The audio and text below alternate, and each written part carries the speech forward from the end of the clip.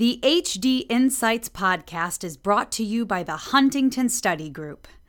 The Huntington Study Group is a nonprofit research organization dedicated to conducting clinical research in HD and providing critical training on HD to healthcare professionals.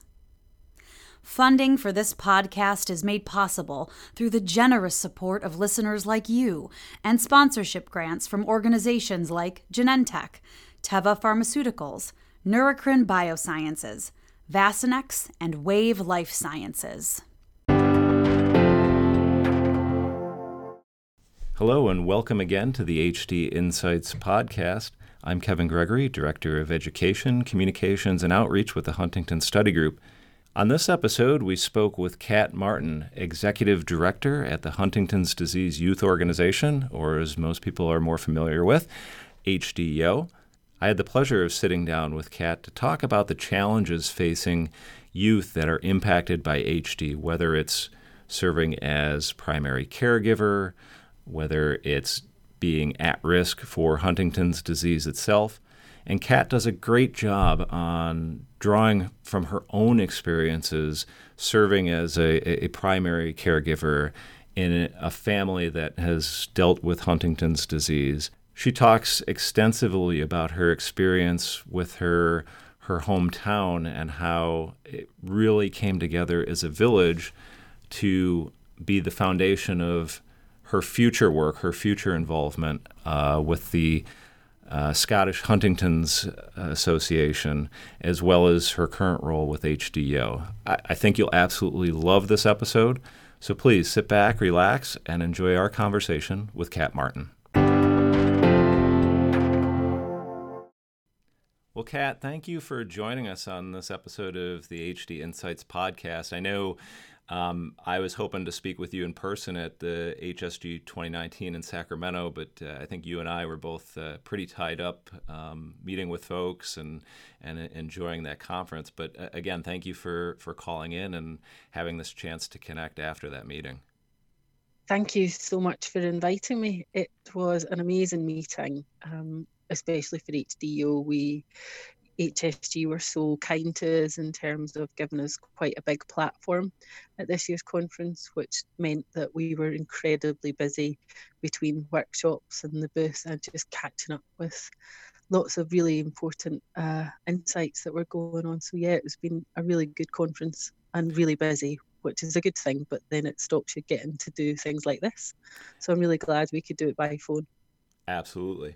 Well, let's start out. I want to talk a little bit about your background and kind of where you came from and how you got to this point. So let's start kind of at the beginning. So you come from a Huntington's disease family. Can you talk a little bit about the impact that HD has had on your family?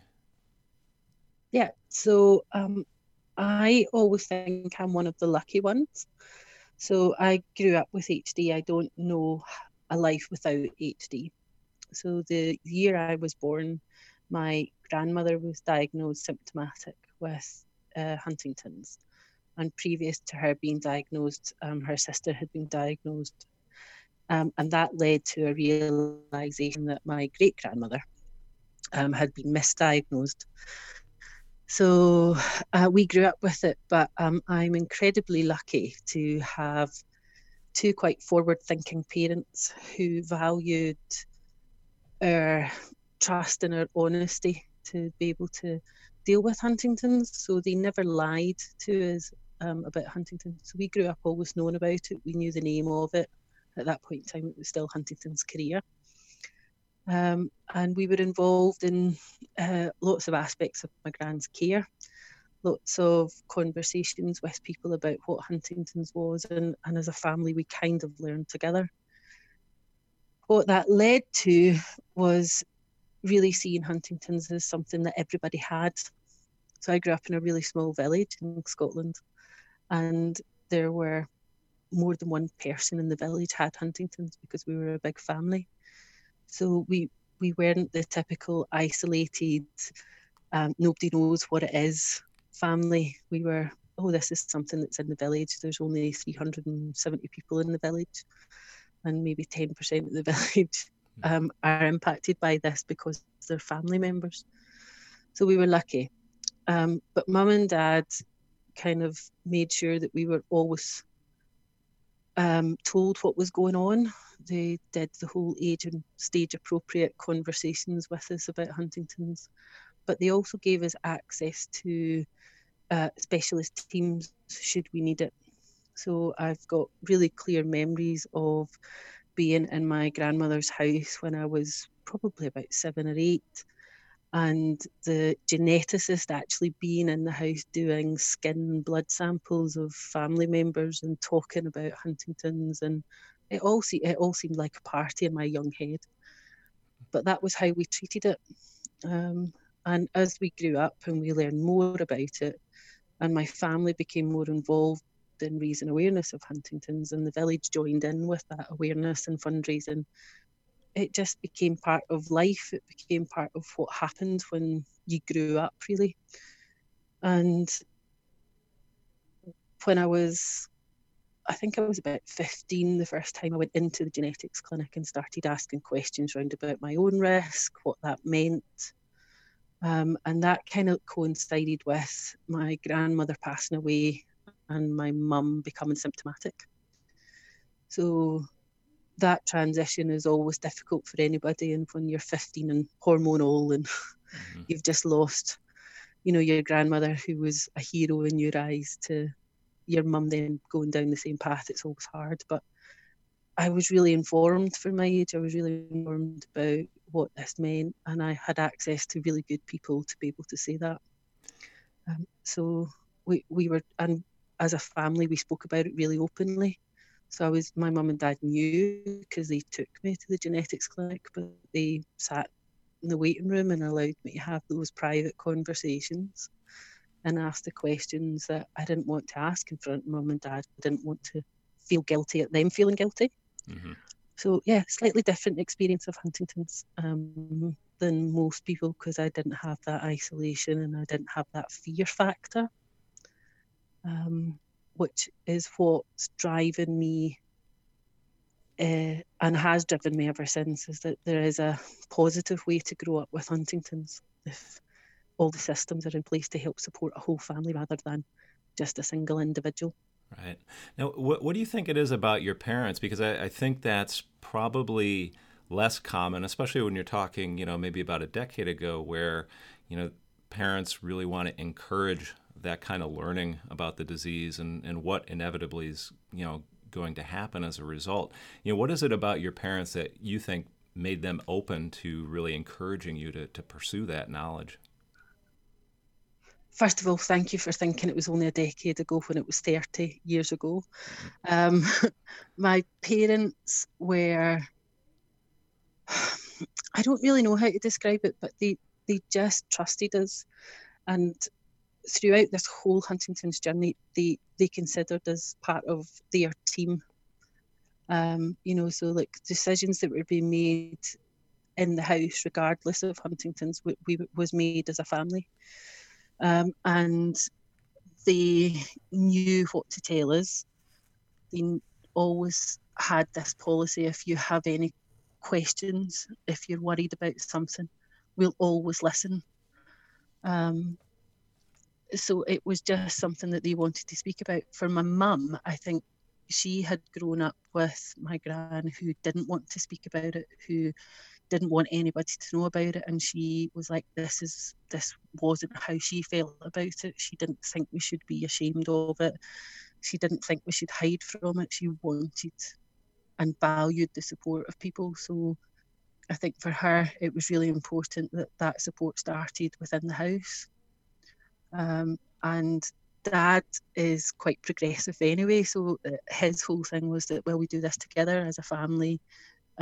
So that involves the kids as much as it involves the husband and wife, so we need to do it together. So they need to be informed, and we need to make sure that they're not scared of this, but if they've got questions, that we can answer them together. And I guess it's a good mistake on my part. I was thinking back to when you first spoke in Dresden, so that's why I said a decade. But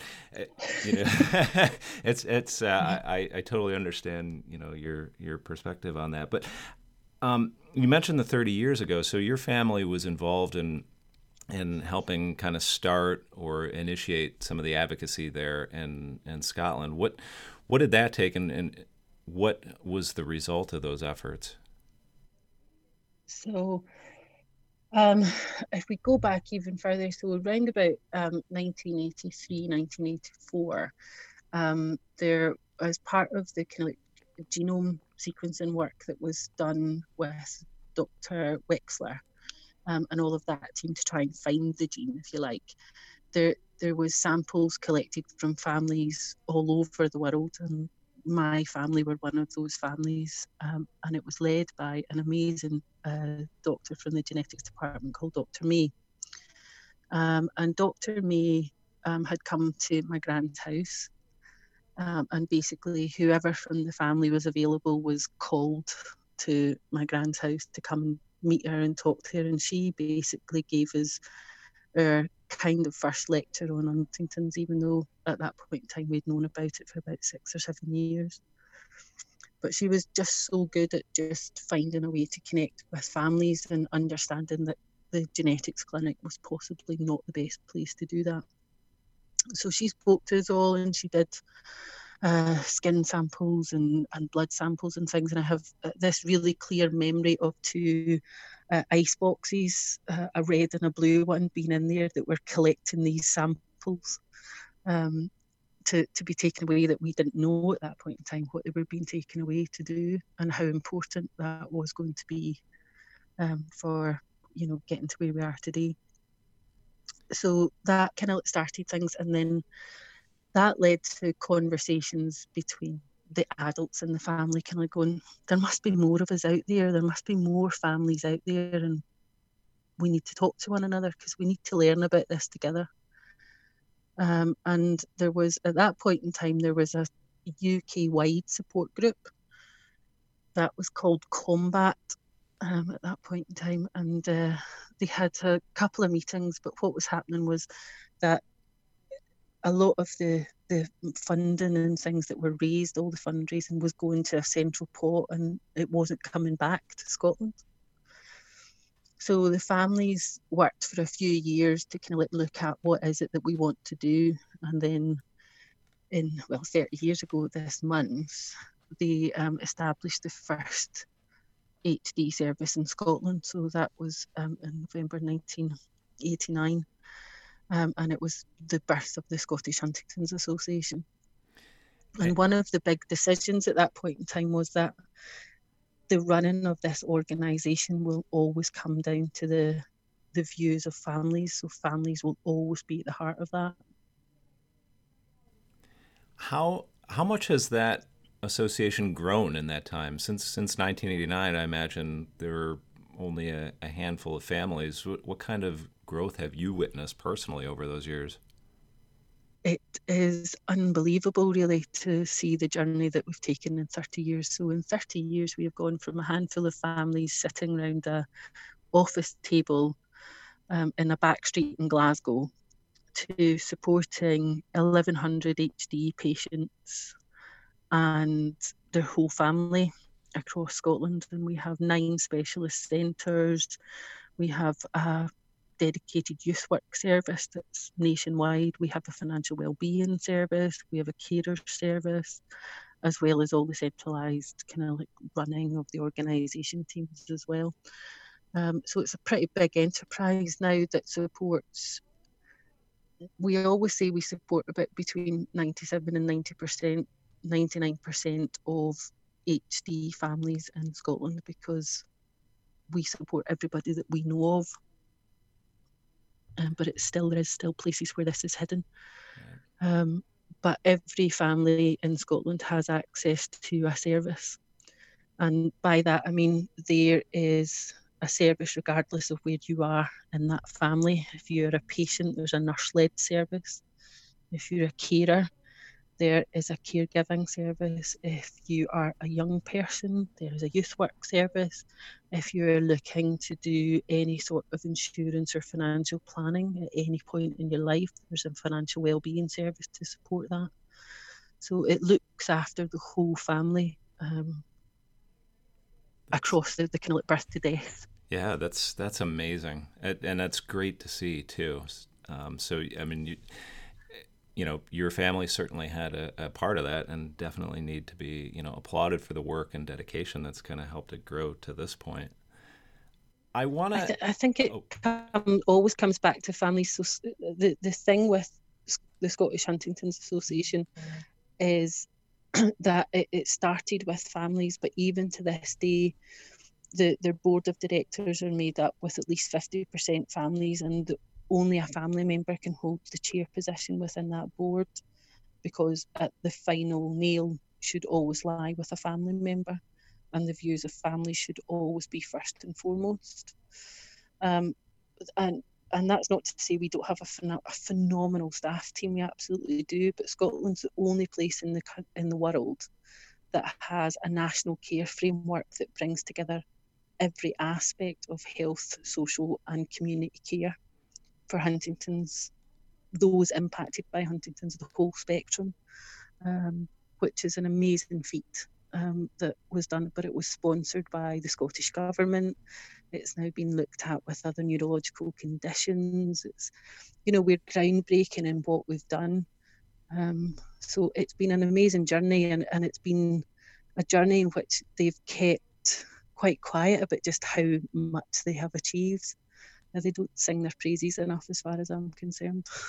Yeah, I agree. That's certainly been one of the topics of interest that we've talked about on other episodes of the podcast, which is establishing or trying to establish that multidisciplinary care team for patients, because it really does cut across not just the care that you get from a neurologist or a physician, but you have to take into account how do I plan the finances for my family, or how do I plan for these things that you kind of take for granted in a normal kind of healthy situation.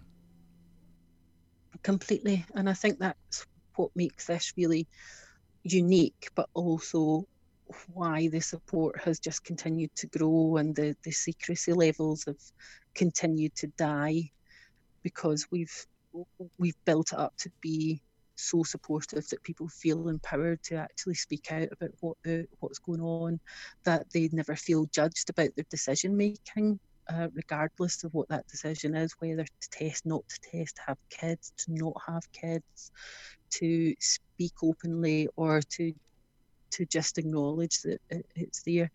It's non-judgmental, but they have a support team that now, when they go to an HD clinic, they don't need to start by let's Google Huntington's disease so that the doctor's on the same page as us.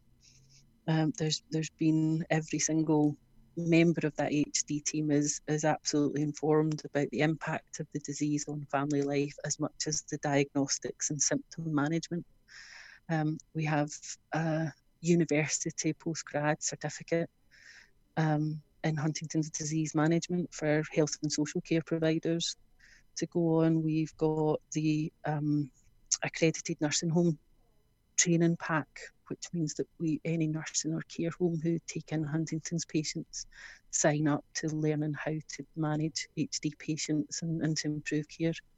So all of these things have meant that we're covering all aspects of the disease, and that links back into that national care framework being implemented and given that clear pathway, so that families don't need to go in and start by saying, shall we Google this together to find out what it is? Right. Well, that's great. Hopefully that, this helps get the word out and the message out, and, other locations, other countries can hopefully get back to you and pick your brain on how do we establish that elsewhere and make that, a best practice model for families around the world. Absolutely. Kat, I want to kind of follow down that path. We're talking about care and again, the impact on youth.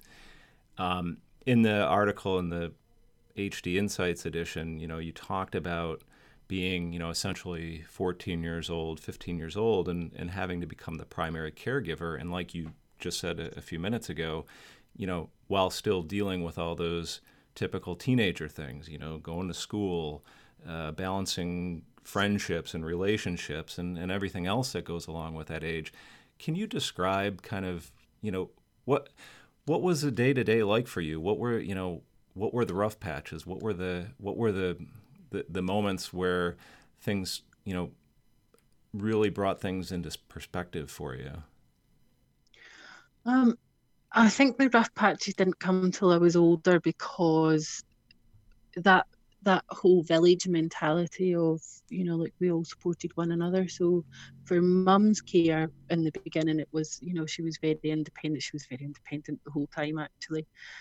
But Mum had lots of people who would look out for her and help out and support her being independent. So if she wanted to go to something in the village hall, she didn't need a carer to go with her, because she had 60 carers who were there, and just continued to see her as the person that she had always been, which was lovely. But as her health diminished and we needed extra support, it was actually fighting with the health and social care teams that was the most stressful. And that's why I'm so passionate about the National Care Framework, because that was probably our biggest battle, was just getting people to understand the complexity of the disease and the need for care not to be static. It needs to be dynamic, and it needs to be ever changing. And they were the stress points. And I was lucky again there, because between my dad and my sister and I, we would have turnabout who was having the breakdown that day. So that when one had the breakdown, the other one picked up the slack, and the other one had to deal with whatever else was going on. And we just continued to work as a team. And we always played to our strengths. We didn't try to do everything. We played to where our strengths were. So my strengths lay more in the personal care aspect of looking after Mum, whereas my sister was so good at the paperwork and making sure that what needed to be done through the official channels were getting done. But at the heart of everything, we just ensured we had fun. So if Mum wanted to go on holiday with her friends, then she went on holiday with her friends. If she wanted to have people round to the house, she had people round to the house. And the big thing for her was that the kids didn't see her, like the extended family's younger kids didn't see her as any different other than Auntie Christine. And I think that was the biggest thing for her, because she just loved kids and kids loved her. So they were a big part of her life, and they were always a part of her life that actually brought her a lot of joy and stability. So if she was having a day where she was feeling sad, or she just didn't want to do anything, the kids were really influential in changing that perspective for her. And that made a difference, because she was still seen, she wasn't seen as a Huntington's patient ever. She was always seen as Christine. And that made looking after her much easier in one sense, but because it caused her to remain so independent, and made it so difficult to get her to comply with anything as well. But I wouldn't change that. I wouldn't change that to have a compliant patient just to make it easier to look after, because that independence and that spirit of fighting was it took her the whole way through the disease. And she never lost her personality. She never lost her spirit or her, like her sense of humour. She was, till the very end, really, really sharp with her comebacks. And even when she couldn't speak, she could still write a little bit. And she would very clearly tell you if she was not happy about something or if she wanted something. So I think just being able to, when you were having a bad time, there was always someone, I knew there was always someone at the back of me that would pick me up or pick up the slack to allow me to have a down day or time out. That was the big thing that really helped with Mum's care. And caring for Mum was totally different from caring for my gran or for other family members, because they were all individuals. And Gran's personality was very different from my mum's personality. Gran wanted to hide away from it, and Mum wanted to stand up to it and fight it and never let it beat her. So you need to, I think any advice I would give to anybody when it comes to caring for a Huntington's patient is see the person first. and learn who that person is and what's their joys in life and what's their personality and what makes them smile, and work on that, because it will cut your battle in half by learning about the person, and it'll also help you understand symptoms and what's personality a whole lot better. That's a powerful story. Let me ask you this now: when you meet with youth from around the world, or kids or teenagers that are in a similar position where they're essentially serving as the primary caregiver for a parent, even though that parent may have doctors supporting, but it's really the pressure and the stresses on a child or a teen. What are you seeing, or what do you typically see as their biggest stress points? What do they come to you and say, Kat, I just don't know how to deal with this aspect I think of life at home? For a lot of the young people that we talk to who are in that sole carer role or main caregiver role, the thing is that they have nobody to hand that off to, and the diminished level of self-care that they have, that just keeps diminishing. They keep taking away self-care, and they don't think anybody can do it as good as them.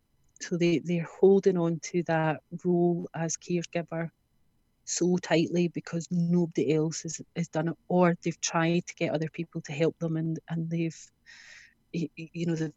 done something wrong which could have caused harm, or it just could have made their life more difficult. And we talk about this a lot with young people, where we talk about, let's find out what we actually need help with and start small and building it up. And the future planning stuff is really important in that. If we wait until there's a crisis, then we've got to be reactive. But if we plan, we can be proactive. And one of the big points of being proactive is that we then plan to do self-care much more readily and much more regularly. Self-care is the only way to care for anybody. If you don't care for yourself first, you'll never be able to sustain caring for another person, especially someone with Huntington's. So that it's about looking at what do you need help with, and if that's that you're not ready to let someone else come in and do personal care or something with your loved one, then can one of your friends or somebody who's seen to you on a daily basis, what can I do to help? Give them something that would help you. Like, if you're going to the shop, can you bring me some bread and some milk and some this and some that? Get them doing that. They'll be happy to do it. They're offering, but make sure it's something that's helpful to you. If it's not going to be helpful, then that's fine. Or it could just be saying, do you know what, I need 10 minutes where I'm just going to rant at you about how rubbish things are at the minute. I don't need you to provide me with answers. I just need you to listen and sit next to me while I do it, or sit on the phone with me while I do it. And actually working with young people, or working with anybody, to get them to find out what is my care needs for myself and what is my care needs of my loved one, is a really powerful journey to go on with someone. Because when you start breaking things down and getting things planned out, it makes it much easier to manage, because you then have those people who are saying to you, how can I help? And if you've got to then go and deal with social services or health and social care providers in some way to say, this is what we need to help care for my person, you've thought about it from a lot of different aspects, and you know what you need then. Whereas when we wait to crisis point, it's just like, I need a break. I don't know what that looks like, but I know that if I need a break, and if you look after them, I know I'm going to pay for this in a week's time, because I'm having to fight them to go into respite care, and then they're going to hate the whole time they're there, and that's going to be traumatic. So that the next time they come home, I'm going to have to deal with the trauma that they've had, and it just becomes this vicious cycle of nobody can look after them like I do, so I need to do it all. And then you layer on the guilt on top of that, and you can see why the impact of Huntington's is not just symptoms, that it's across the board psychologically, and it really does shape the whole family if we don't draw a line in the sand and say, actually, we're going to do this differently. And I'm forever grateful to my parents for drawing that line in the sand and saying, we're going to do this differently. Because I don't think I wouldn't be the person I am today, and I certainly wouldn't be doing the job that I am today if it wasn't for them drawing that line in the sand and saying, no, let's do this differently. Yeah, that makes perfect sense. And it's sometimes the simplest answers you tend to overlook, where if you don't take care of yourself, you're just not going to be in the position mentally or even physically maybe to help take care of that loved one. And so you do have to take that time to put yourself first and make sure you're absolutely. Yeah, and it doesn't need to be big. A lot of them will go back, I just don't have time. I don't have time, Kat. And it's like, well, do you go to the bathroom? Yeah, but I don't get peace to go to the bathroom, or I don't. This is where we need to start thinking about it. In terms of mental health as a society, we need to start thinking differently about how we use our time. And kind of like saying, well, do you know what? Today it's only going to be a minute. It's going to be 60 seconds that I'm going to take 60 seconds to sit and just breathe. And that's self-care for me today, because I can manage a minute. And it might be that in 2 days' time, I'm going to have 3 minutes. And it might be in 5 days' time that I'm going to have 2 lots of 3 minutes. And when we start to think about self-care differently, and not you need a half day every single week, and just have little chunks where we can just recharge, then we'll start to build that up differently, and we'll start to look at things differently. So when I say self-care to people, they immediately go, well, I can't take a day off. It's like, okay, let's take a minute. A minute over a 24-hour period. I want you to find a minute. And all I want you to do is breathe for that minute. I want you to just sit in somewhere quiet and just breathe for a minute. And that's what we need to teach people to do. If they're in that situation where they don't have time, we need to get them to make time, because it's so important to do that recharge. And that's why we end up with so many crises, because we don't take that time to recharge and have that time out. Even if we only do a minute a day, that minute is what is going to get us through the next 23 hours and 59 minutes.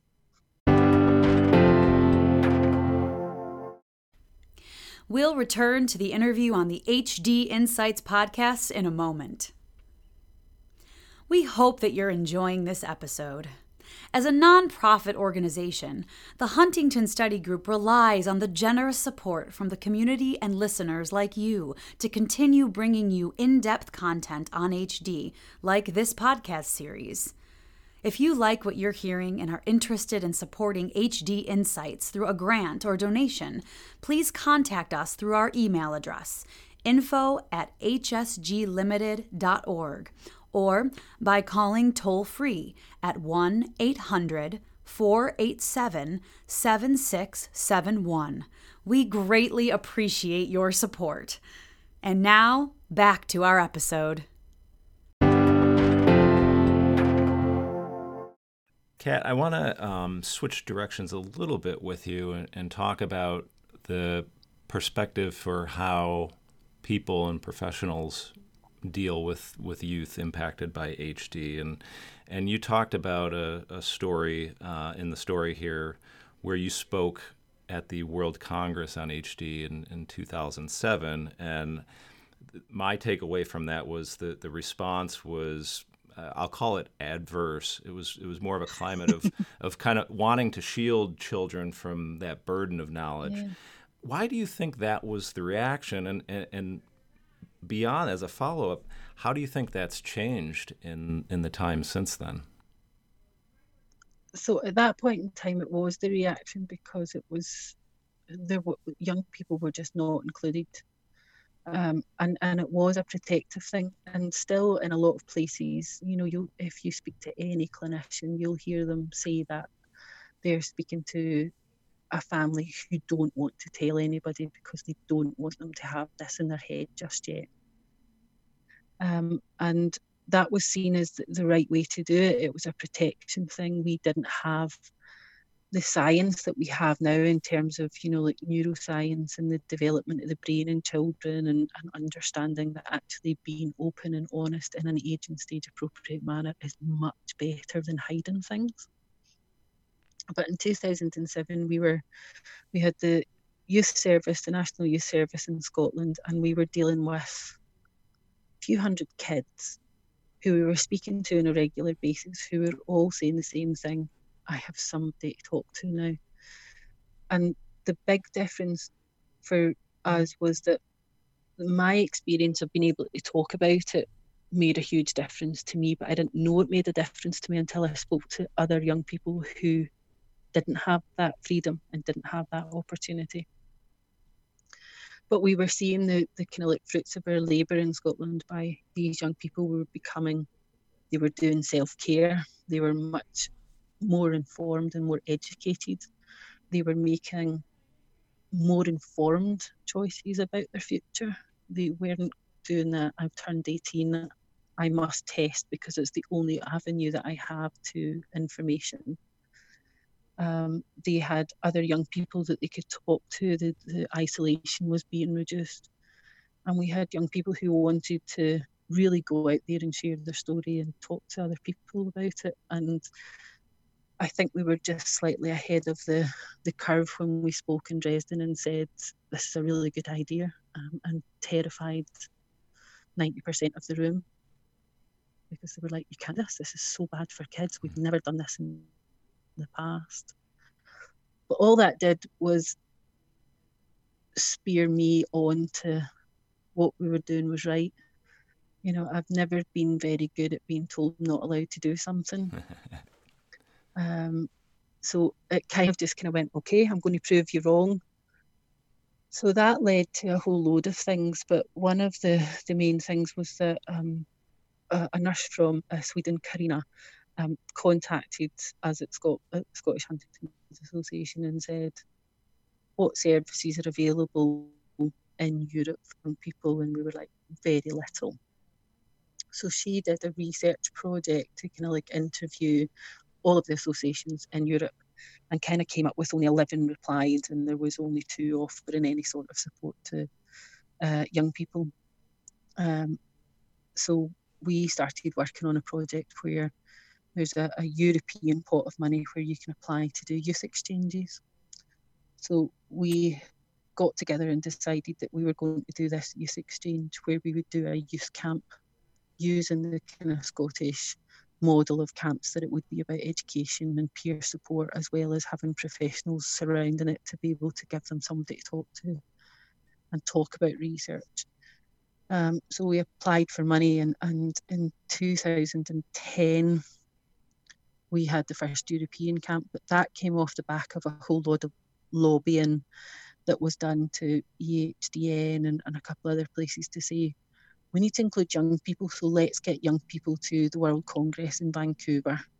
And it was, the difference between those 2 conferences was unbelievable, because we had 2007 saying no to young people, and in 2009 we had young people who were keynote speakers. So they did take us up on it, and they did invest in us at that point in time.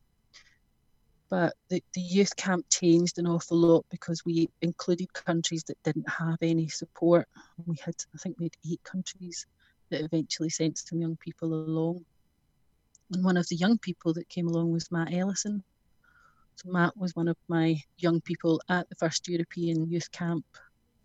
And he came back and said, I have this idea that I spoke to this guy in America about, that I met at Vancouver. And we're thinking that we could do this website that teaches young people what Huntington's is without using really negative language, but that it's in language that they'll understand. What do you think? Do you think you could help us with it? And that was the kind of birth of HDYO. And it was the kind of like start of my involvement in HDYO, was this young person saying, I have an idea, would you help us? And never at any point in time in that week did I think that 10 years later I would still be helping with that project and that vision that young people had.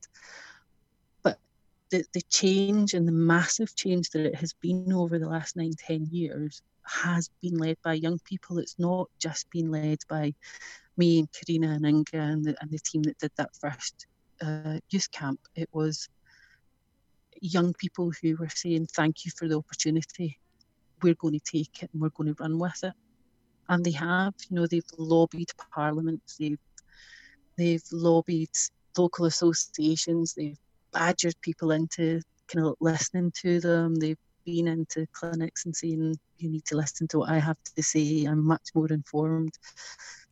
We now have a generation of young people who are far more educated about what Huntington's is, that are being able to articulate very clearly the impact that Huntington's has in their life, and they're able to connect with young people around the world and say, my story and your story are very similar.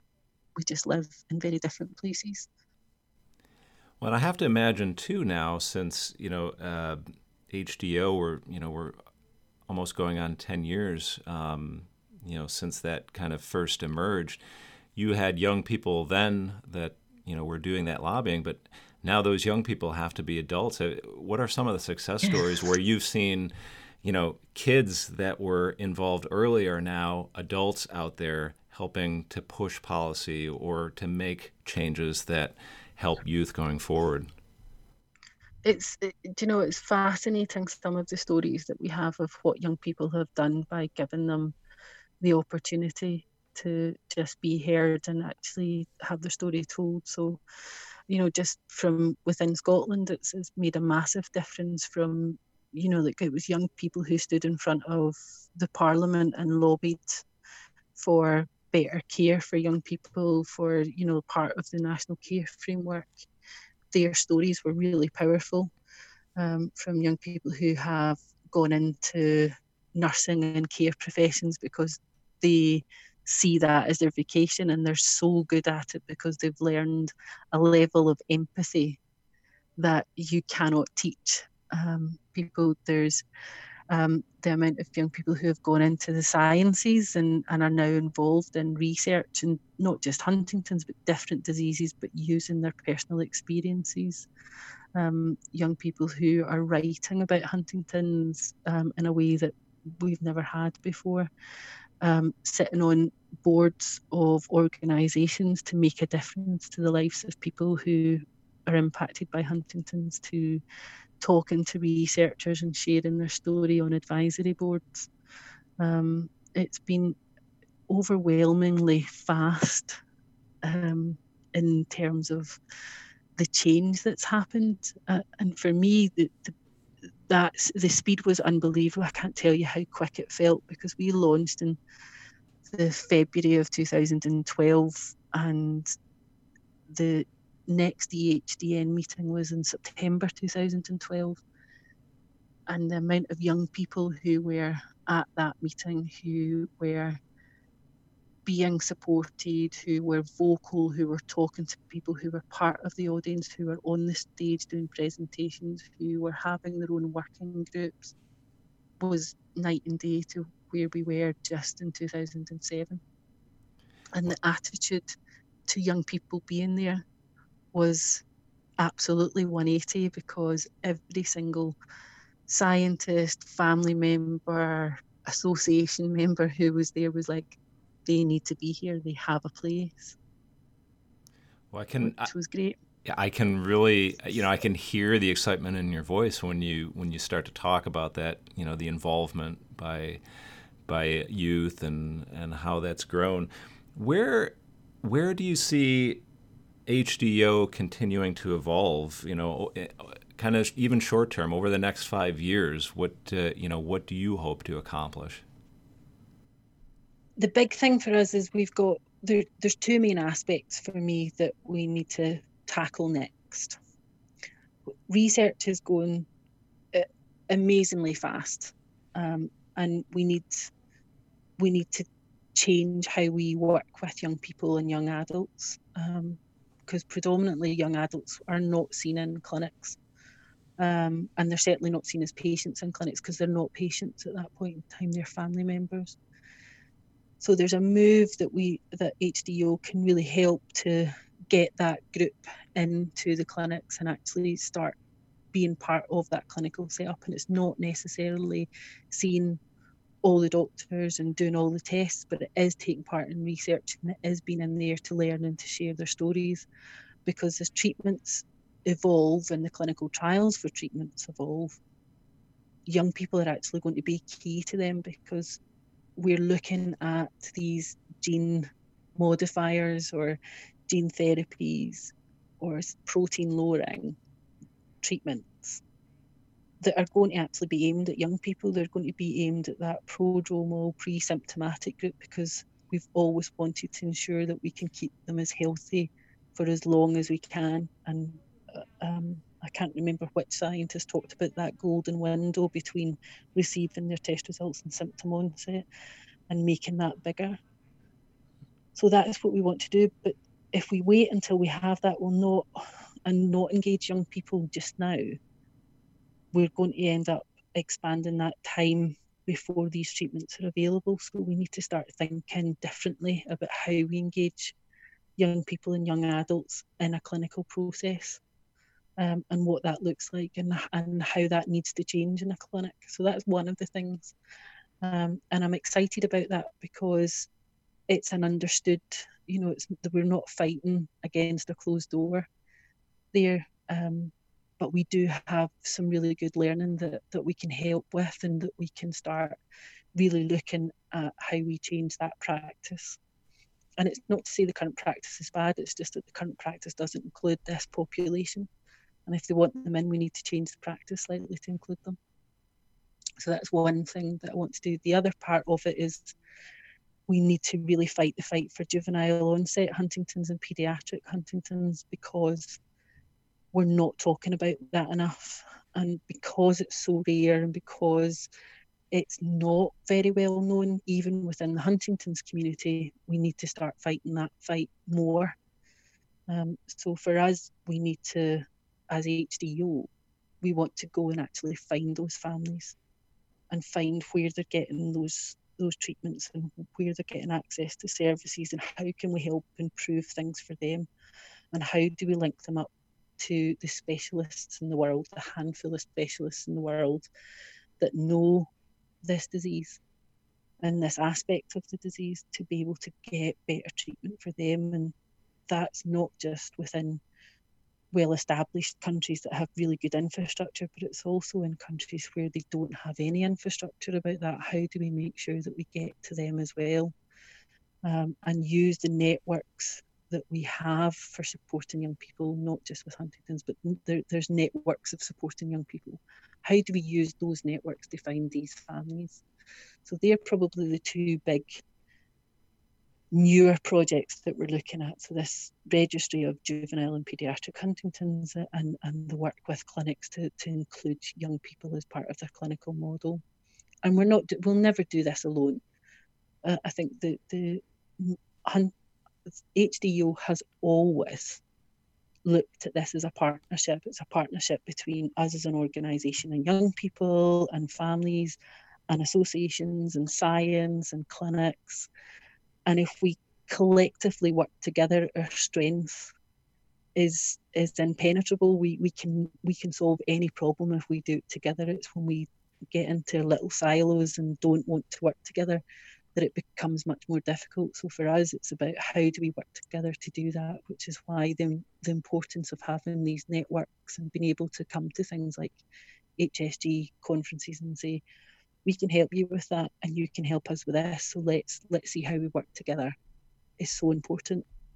Absolutely. And it's one of the big strengths of the Huntington's community is that everybody's open to that partnership. It is so different from other diseases where people kind of still hide their work, whereas there is an openness to communicate and to partner and to do things together. And for us, it is about doing things together. It's not about us going in and doing everything or somebody else doing something. It's about how do we do this together and play to those strengths. So our strength is X and your strength is Y, but together we're going to solve this. And that's what we want to do. we just highlight what young people are telling us and then try and move forward with it. Well, I know we've been privileged at the HSG to work with you and continue to look forward to do so. Kat, before we wrap up, there's one other thing I wanted to give you a chance to talk about, and that's the inaugural HDO Young Adult Congress that I know was recently announced. It's got to be really exciting for you because it's going to be in Glasgow. So do you just want to talk a little bit about what participants can expect and what to look forward to for that in May next year? Absolutely. It's our biggest project yet. So we never do things by half at HDO. We always kind of say, oh, we could do that. So Glasgow 2020 is, the idea kind of came about from, we need to showcase the power of young people and we need to showcase the knowledge of young people. So why not get everybody in a room and let their voices be heard and turn the table on the experts and say, you are now going to learn from the audience. So that's the kind of, that's where the idea came from. And it was a bit like saying, we know what happens when we do a camp, and that the science and research day at camp is probably the busiest and most exciting day for everybody. And the questions that are asked on those days are, they're truly groundbreaking in terms of the knowledge that these young people have. And they prepare themselves hugely for coming in and asking these questions. And for some of the clinicians and the scientists who come along, they get terrified by the questions because they're like, this is like a job interview. I've had easier job interviews, or my PhD, the defence of my PhD was much easier than talking to you guys. So we wanted to kind of do that, but step it up a notch, and just make sure that young people can get support and they can get connected to more young people around the world, but we can amplify their voice and say, you keep telling me that you can't get young people to participate. You've got hundreds of them in a room now. They're telling you that they want to participate. So what are we going to do to change that? How are we going to allow them to participate? But how are we going to empower them to participate? And that's kind of what we're going to do at Congress, is to kind of like say, right, okay, you want to speak to them, they want to speak to you, so let's start having conversations about how we move forward.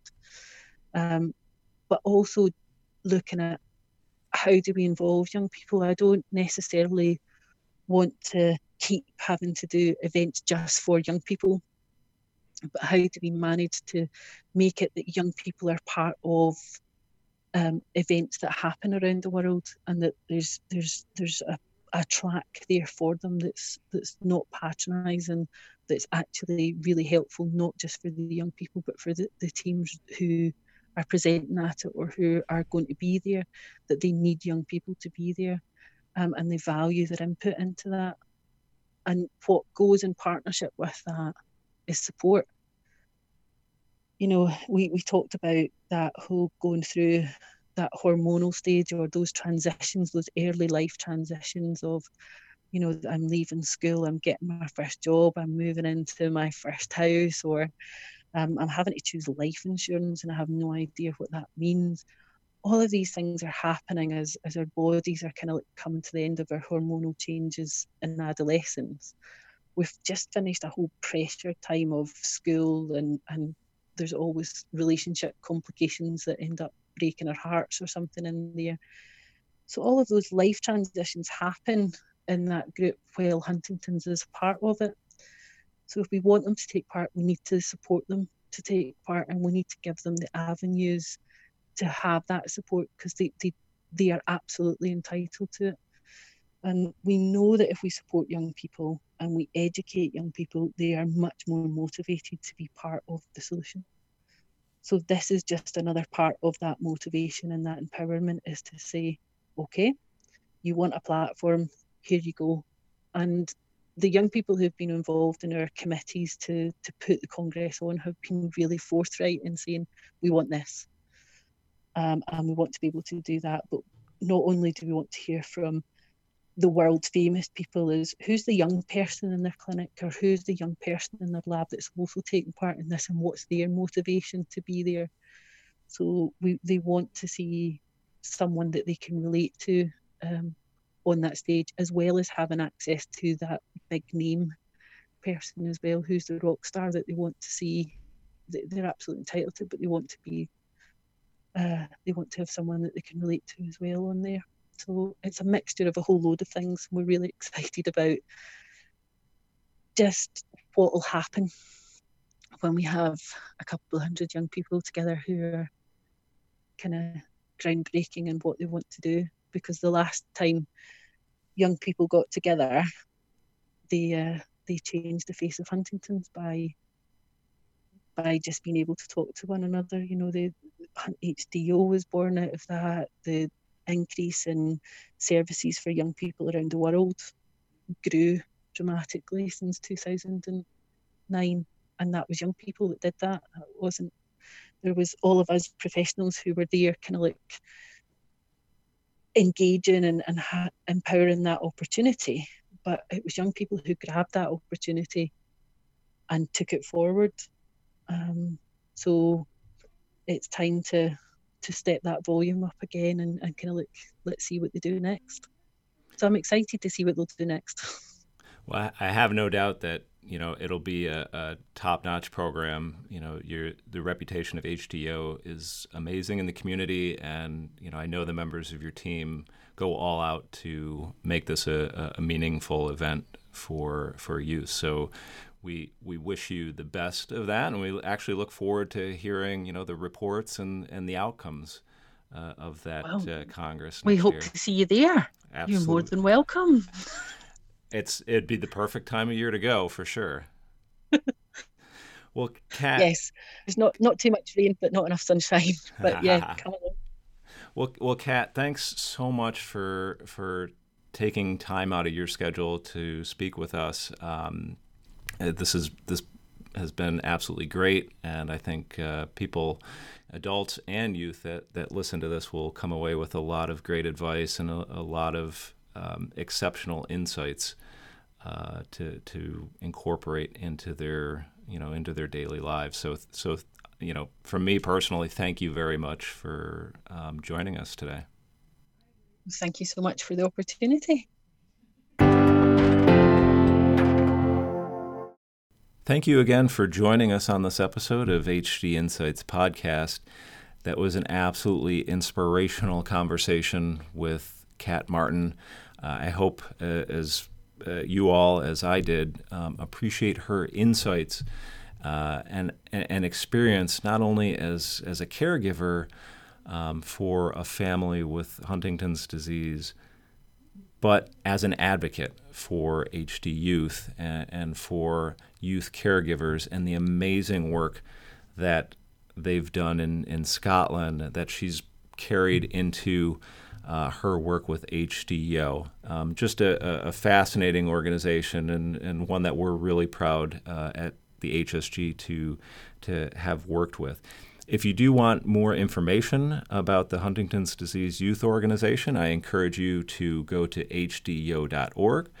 You'll find more information there about not only their organization, but also about the inaugural HDYO Young Adult Congress that's coming up in Glasgow in May of 2020.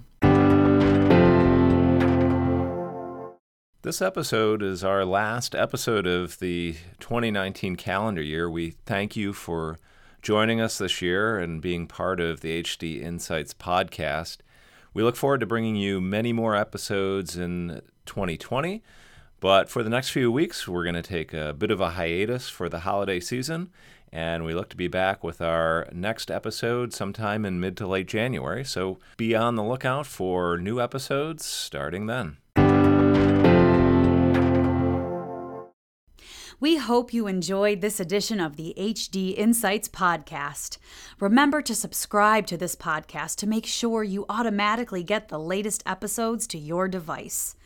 Please rate and review this podcast with your feedback so we can continue providing the best possible content.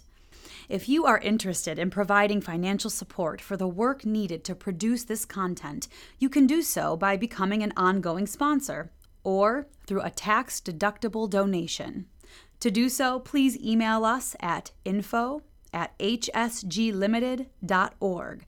That's info@hsglimited.org. Or by calling our toll-free number at 1-800-487-7671. Thank you for joining us on the HD Insights podcast from the Huntington Study Group.